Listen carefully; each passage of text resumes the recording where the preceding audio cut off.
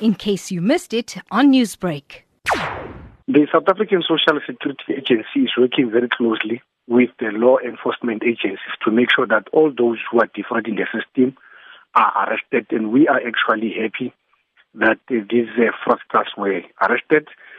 The message which we want to send to the public out there is that those who are observing these activities, they should not hesitate but to report the matter to us or subsequently to the police.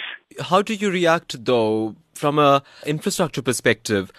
Are there loopholes like this to defraud SASSA of 7 million rand at a time? Is that a concern for you? It is of concern, but all what we know that there are some arrests which were made in the previous month, and in terms of how we observed the activities or the modus operandi, it's that fraudsters are trying to work in cahoots with some members of the South African Social Security Agency. We know for a fact that as a fraudster from outside, we cannot be able to break into our system unless if we get help from some of our staff members.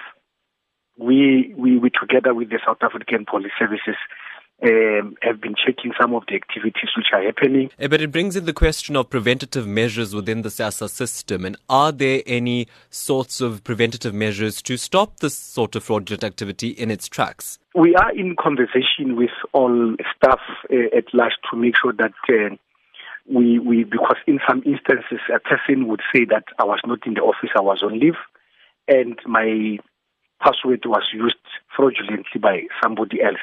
However, if you move from using the password or the PIN code to a biometric, that will definitely help in ensuring that we safeguard the system. Newsbreak, Lotus FM, powered by SABC News.